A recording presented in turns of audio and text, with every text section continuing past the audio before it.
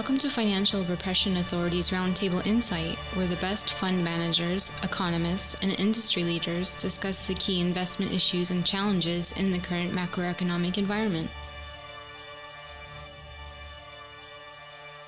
Hi, welcome to FRA's Roundtable Insight. Today is Thursday, February 22nd. This is host Richard Benuli. Today we have returning guest Charles Hugh Smith. Charles is author, leading global finance blogger, and America's philosopher, we call him. He's the author of several books on our economy and society, and two I'd like to point out that's relevant to our discussion today. One is called A Radically Beneficial World, Automation, Technology, and Creating Jobs for All.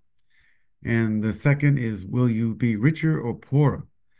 And so today we'd like to continue in our vision series of systems that are coming to either fruition or maturity, or that makes sense in the new era that we're looking for, perhaps beginning in the 2032 timeframe, looking positively to when things may get better. And so today's topic would like to discuss and focus on artificial intelligence and how that relates to jobs.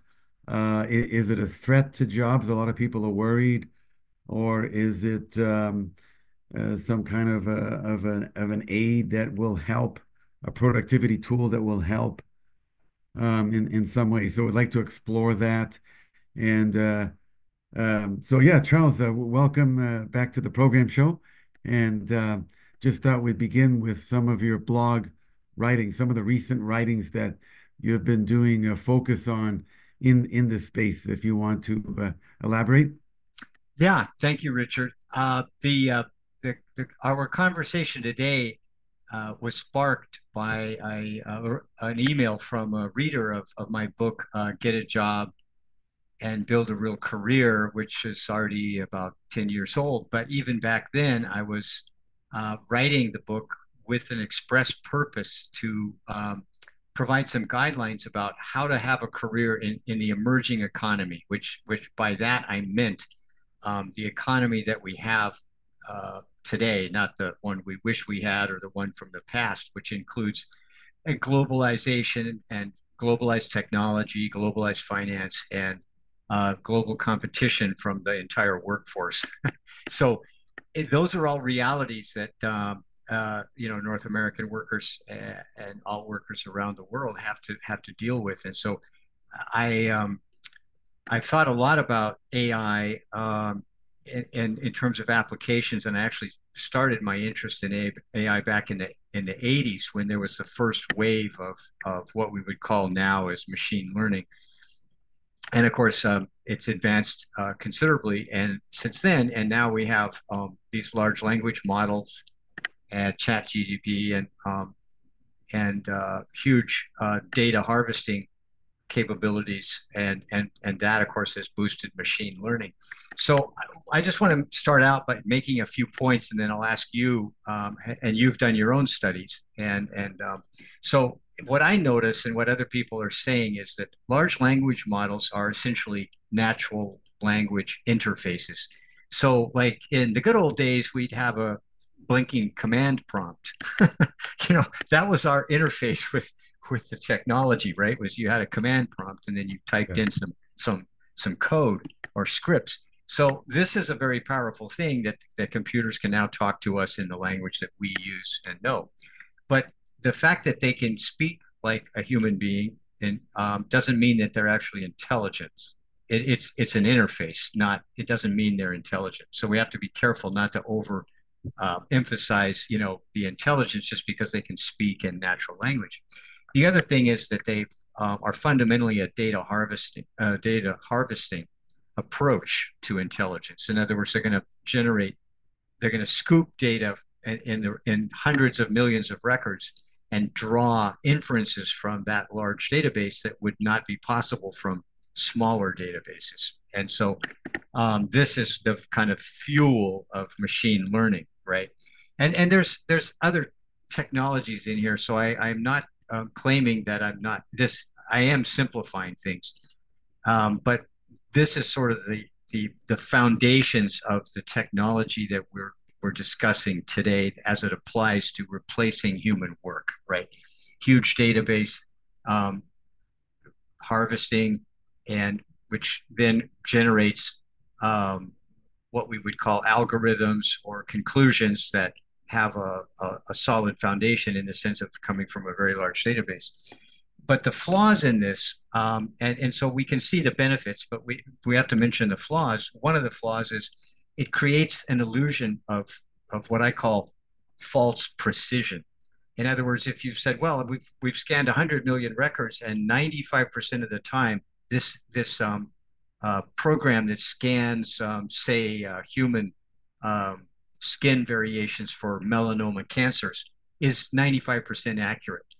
And so then you go, well, that's really a very high accuracy rate. And so, but the problem is that 5% or whatever that number is, because if you are a person who's having some tumor or potential tumor scanned, and there's no human to check whether the program diagnostics are actually correct or align with the human's experience, then you could be misdiagnosed by this machine learning. And so there's a lot of that potential for false precision where we're told this thing is really highly um, accurate, but it's like the error rate is really difficult to assess. And as Richard and I were speaking before the program, there can be misinformation, either intentionally or unintentionally, that can sort of pollute the data. So how do we deal with that imprecision that's built into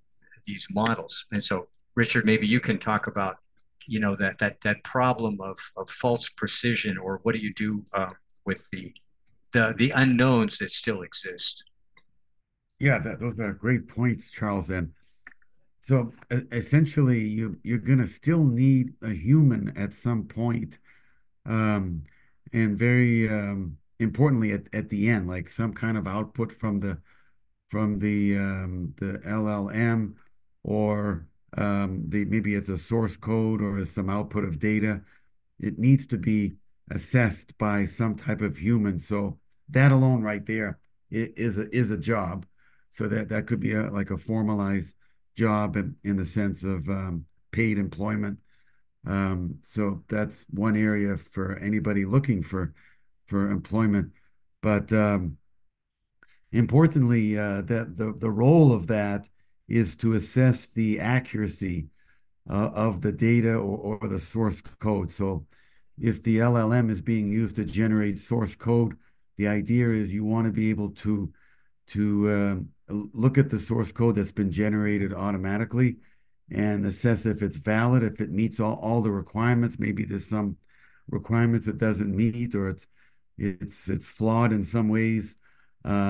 So the human would be involved in some type of QA, quality assurance testing activities, in that sense. So there's work to be done on that way. But to your point earlier as well, in terms of the false precision, um, the idea that somebody could intentionally put in false data.